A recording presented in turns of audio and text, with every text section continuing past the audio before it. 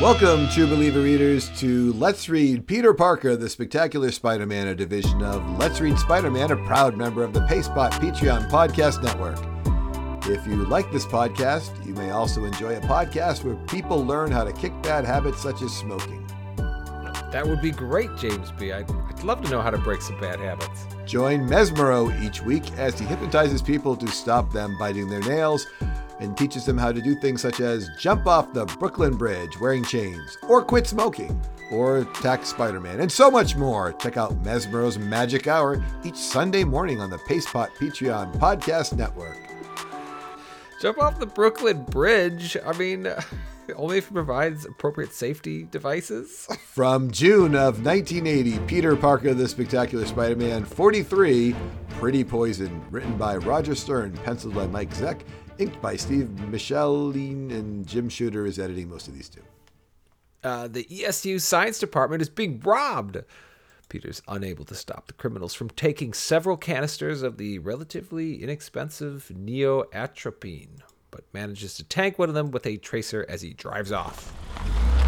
Later that night, he finds a skinny designer getting accosted by a veiled woman named Belladonna about stealing fashion designs. There's a strange, specific reference to how puny and spindly this designer is. When Spidey finally attacks the sultry assailant, he is gassed. And Belladonna walks away unconcerned Spidey will bother her again. Spidey eventually catches up with Belladonna at a fashion show, but again, she gets away by using copious amounts of gas.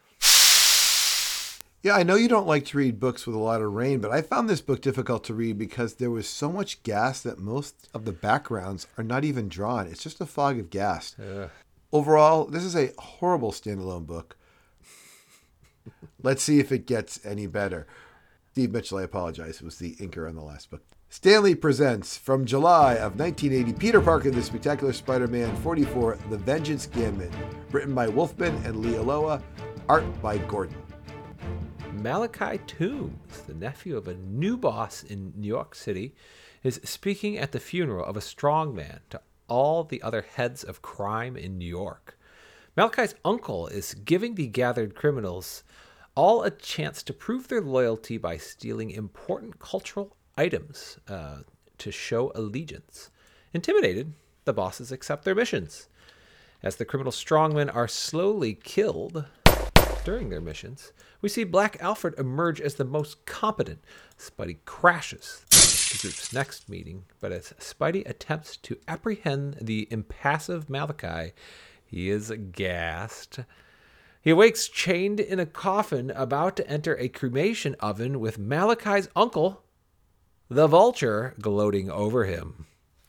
Okay, Eddie, this book has a nephew who actually kind of looks like the Vulture once it's revealed. He does. And he is telling everybody to go get these random items. And then we see for many, many pages, different criminals trying to get these items and sometimes being killed or captured or whatever. And then, yeah, the Vulture's there, right? At the end, there he is. You bring up a good point of something that I wanted to talk about too, I guess afterwards. But I got to tell you, James B., the gas. Okay, so Belladonna gasses him. Peter says he can't afford a gas mask and chugs vinegar in the hopes of counteracting the effects of Belladonna's gas. But during the fight with her, he also makes a webbed mask to help him protect himself, but the gas still messes with him. And then when he's like attacking Malachi out of his flour gasses him again. How much does a gas mask cost? I will buy one for you, Peter. Well, if he got that $800 back in Amazing Spider-Man from Mesmero, he could actually afford it if it wasn't just a trick. But yeah, it's pretty crazy that this is a problem. You had a favorite panel. This is why this book just gets a 1 out of 10 here. I put it into the show notes. It shows Spider-Man collapsing with Malachi just standing over him, kind of. And he says, not gas again. Just fought a lady who used gas. You'd think I'd learn. We think you'd all learn, Spider-Man. Hundreds of issues of being gassed. Oh, well. Well, let's learn what happens next. Stan Lee presents from August of 1980, Peter Parker, The Spectacular Spider-Man 45, Wings of Fire, Wings of Fear, by Stern, Marie Severin, and inked by Steve Mitchell. Spidey is chained and entering a crematorium oven thanks to the Vulture and his nephew, Malachi Toombs. Incredibly, everyone forgot to chain our webbed hero's legs, and he leaps out of trouble. As the building burns, the Vulture and Malachi escape with the recently double-crossed Black Alfred not far behind. Alfred shoots Malachi dead, and the Vulture attacks him when Alfred's gun jams. Spidey eventually catches up to the Vulture, and they have a classic aerial fight. The battle crashes into Grand Central Station, and as the Vulture attempts to escape, he smashes like a chickadee into some glass he doesn't see. I really liked Malachi. I was super sad to see him shot. I know James would be like, nobody ever dies, really. But when he is talking to the crime bosses, there's I don't want to say like an arcade kind of way of him talking, but it's very calculated and chilling and concise. He's kind of like a bald version of the Kingpin. It can't be a bald version of the Kingpin because the Kingpin is bald. I meant a skinny version. A skinny version of the Kingpin. A bald version. Well, they're both bald. So, Yeah, by the way, the Kingpin, they remind us in a little note, that guy's retired. It's over. Yes. Yeah, Malachi Toombs, couple things. One, he's definitely rocking the new Vanessa Fisk version of the Big Bad Boss Cream, the 24-hour version, because he did not have to change it at all. So Also, am I the only one who's a little annoyed that I didn't realize if his name is actually Malachi Toombs, that he's like Adrian Toombs' nephew? Like, it's literally, I mean, we don't really talk about the characters. Oh, you're names, right. But Adrian Toombs is the Vulture. I mean, he's It shouldn't be a surprise. Yeah.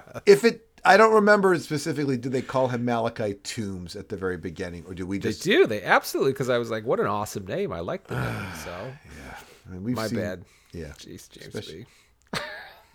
It's okay. I mean, I didn't even think of it until I was like just looking right at it. It's okay. Eddie, did you see that Spider-Man led the gang leaders safely out of the fire? And then he when they get out, then he webs up for the cops? Yes, I did. He's like... do you need, they're like, we need some help, and then they're also being mean to him at the same time, and then he just leaves him there. I was more concerned about the Vulture gets punched in the face by Spidey repeatedly. I know his suit gives him super strength, but how could he ever survive even a weak Spider-Man punch? He's an old man. He's very old. Maybe Spider-Man pulls his punches with the Vulture because he knows he's hitting an old man. Super pulls the punches. Well, all right. Some of these books are connected. Some of these books are good. Some of these books are bad. And this next book is just sort of there. Ready, listeners, for 2 minutes of your life that you can't get back again? Stan Lee presents from September of 1980, Peter Parker, The Spectacular Spider-Man 46, Deadly as the Cobra by Stern, Zeck, and Patterson. The Cobra has escaped from Rikers Island, while Peter is busy goofing off with his fellow grad students and teaching a goofier group of freshmen, breaking beakers left and right. Eventually, Spidey's swinging about town, slugging some petty criminals, when he bumps into the Cobra. The Cobra tries to gas Spidey, but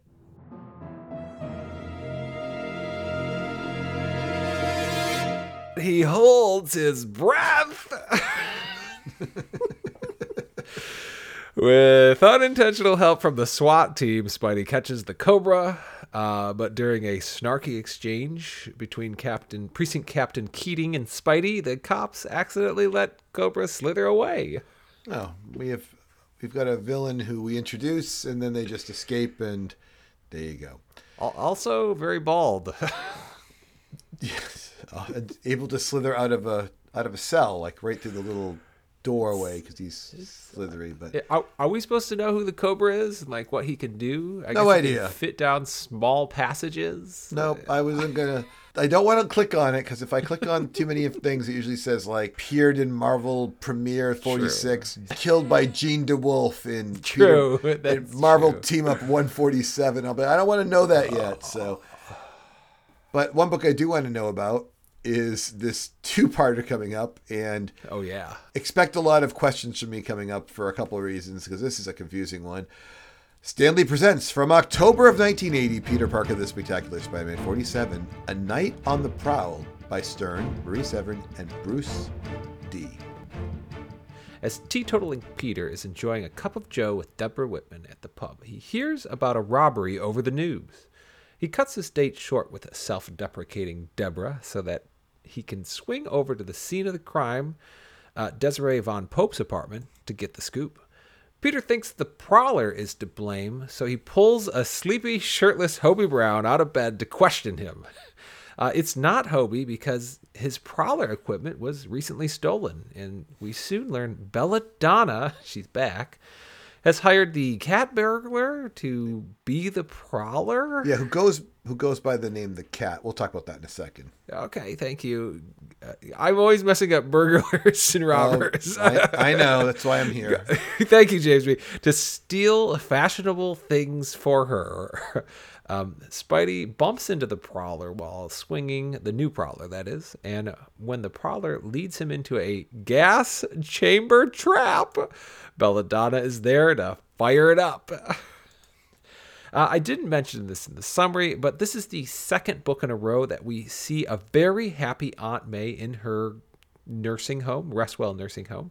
She's hanging out with the other members and going out and about with them while also showing them her pictures of Spider-Man. She's a new, fan ever since they made their piece in Spider-Man 200. Amazing Spider-Man 200. Yeah, and I have to, I'm trying to, in the background, check on the cat burglar and the Prowler and the cat, and it gets messy. So I think I'd rather call this guy the cat burglar, actually, because he does go by the cat, but then, of course, then there's the cat. Not to be confused with the black cat. So, you know what? We'll just... I didn't know what to do. Yeah, I was hoping he had, a name that I could just, kind of skimming, Oh, sir. But nope, he doesn't have a name. But he is going to take the Prowler's costume in this one. So he starts off like Eddie. You and I covered this guy back in Amazing Spider-Man 30 in 1965. Yes, that's what I thought. That's where I knew him from. Right, and then they're going to rename him. He's known as the Cat Burglar or the Cat because I probably use both names. And then here, 15 actual years later, they're using the same guy as the Prowler's costume. God. So from now on, we talk about the Prowler today. It's this guy. All right? Remember that, people. Okay. Yes. Not Hobie Brown. Poor Hobie Brown. He really gets snatched out of his bed and swung onto a rooftop. Right. God, being Spider-Man's friend. All right. So listeners looking at Eddie's notes, Eddie's going to alternately call this guy the Prowler and the Cat Burglar.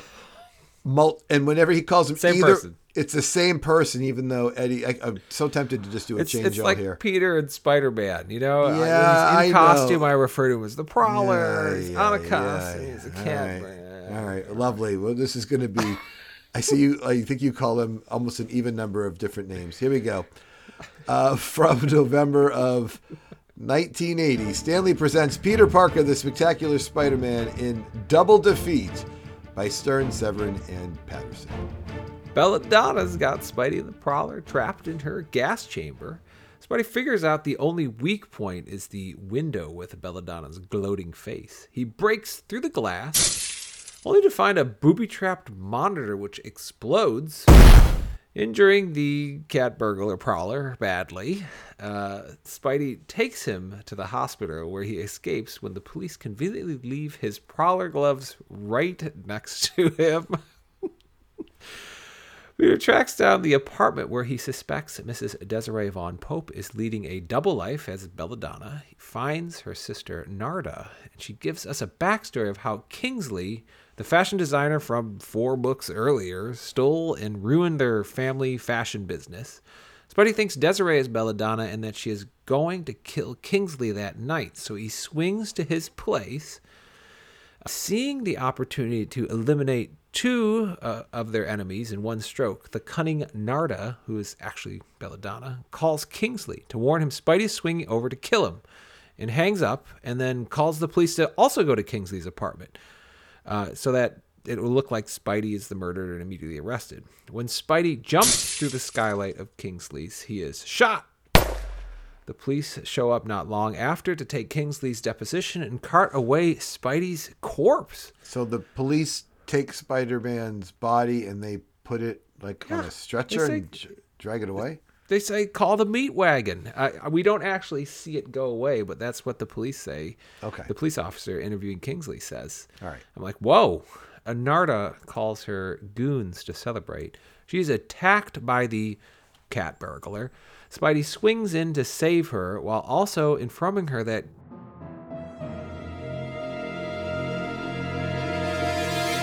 Kingsley shot a mannequin. Spidey dropped through the skylight instead of himself. Great job, cops. He webs up all the baddies, calls the cops, and calls it a day. So ends one of the stranger villains we've run into, Belladonna. Other than Gas, I'm not sure why she was so scary. Well, her plot is that she's trying to eliminate this designer. Yeah, she's upset with Kingsley because he stole their intellectual property, their fashion designs, and it put them out of business. I guess I felt a need to try to do a long summary there to wrap up this. Really, this book wraps up, from 4 books prior to this, the beginning of Belladonna. But it is a strange, and why are we so interested in the fashion world in Spider-Man? I don't understand. Roger Stern, I need an explanation. I don't know. By the way, when the Prowler's gloves are like laying next to the bed and he grabs them, Eddie? Yes? How does he use the gloves to escape, Eddie? You help me, James B. I don't remember. He shoots gas at the cop. And then he says, the gas works like a charm. In this place, it'll take him hours to notice. And he dresses up like a cop and then carries out his Prowler gear. Right. So I'm going to take this downtown. So the cat burglar steals the Prowler's costume. Now he steals a police uniform. Right. Okay. He's just, that's what he's doing. Yeah. He's also gotten a lot younger in the last 15 years, too. But whatever. Eddie, what did you... tell me something positive, though, about this sequence. I don't mean like the Cobra book, but just the Belladonna storyline. Well, I didn't really talk about... there's a couple parts where we kind of advance the Marcy and fellow grad students story. And I know we talked about before, Chip, who's the schizoid man, they say he was a grad student, which was a little confusing last time we talked about Chip. So it was nice to get that part cleared up. And unfortunately, Marcy remains incredible. They refer to her as the Ice Queen. She's really very angry. And the boys are, Peter and the other grad students are giving her a hard time for wearing a bandana. I'd be angry if I was Marcy too, working these jerks. They're not nice to her Even at all. Steve is mad. Even Steve is mean to her. Yeah, everybody's mean to her. They all refer to her in extremely condescending and negative ways. Bug her for no reason. Okay. Well, I'm not really sure if you answered why these books are good. I guess that's true. And I would be mad if I was Marcy because... I was glad that there was some plot advanced within them, at least. So Marcy's upset that Deborah Whitman is out there taking some of Peter's attention, but Marcy's not supposed to be dating Peter at all. She's supposed to be the foil still. Like, we're still in that part of the relationship. I don't know if she'll ever actually date Peter. Marcy? Yeah. I don't know. It might not happen. Possibly. I mean, there's not that many women in the Peter Parker world that he hasn't had at least a single date with. I would say, like, Gloria hasn't actually gone on a real date with him. Like, they go to the movies and the zoo and carnivals, but they're not intimate. They're like they hang out as friends. I guess that's true. They're not like girlfriend. And he doesn't go going out for fun. Right. He doesn't go out with like other people's women. He's not hanging out with like Shawshan or Marla Madison, but a lot of other people's women, like, whoever Harry tends to be dating, Peter's probably dated them already. Yes. So there is an overlap there. But so when you see women floating around, you think you only exist for the purpose of Peter Parker dating you. And yeah, that seems to be yeah, you would be correct there. They don't do anything else. But she's had a pretty long run for not really, doing too much. That's all I'm saying. All right. Speaking of doing too much, I think you did a great job with some rough books here. And thank you. We'll wrap this up. Eddie, how can people reach us? Email us anytime at letsreadspiderman@gmail.com or find us on Twitter at Let's Read Spidey. And I'm James B. And remember that Let's Read Peter Parker the Spectacular Spider-Man is a division of Let's Read Spider-Man, a proud member of the Payspot Patreon Podcast Network. The Payspot Patreon Podcast Network is home to many great podcasts, and what might interest you would be, Eddie, a different podcast, okay, where people can learn to kick bad habits such as smoking. Because I know you weren't that happy with the first one. Yeah, that's true. If I can get rid of some bad habits, wonderful. Same as before. All right. Well, we're not going to use Mesmero. Thank goodness. Yeah. Join our host each week as he robs people of the disgusting habit of smoking. He robs people of the nasty habit of biting their nails, and he robs their belongings in, that's right, a podcast you've heard about before. It's, once again, Do As I Say, featuring Hypno Hustler, which we feature twice a month on the Payspot Patreon Podcast Network. We wouldn't want to get rid of that guy. All right, goodbye. Goodbye.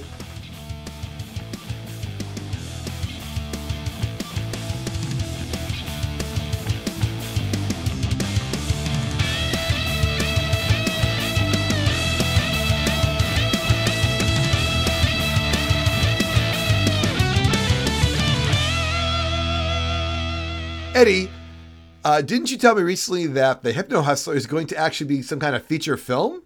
Yes. According to the Hollywood Reporter, Donald Glover is going to star as the Hypno Hustler in a Spider-Man based movie.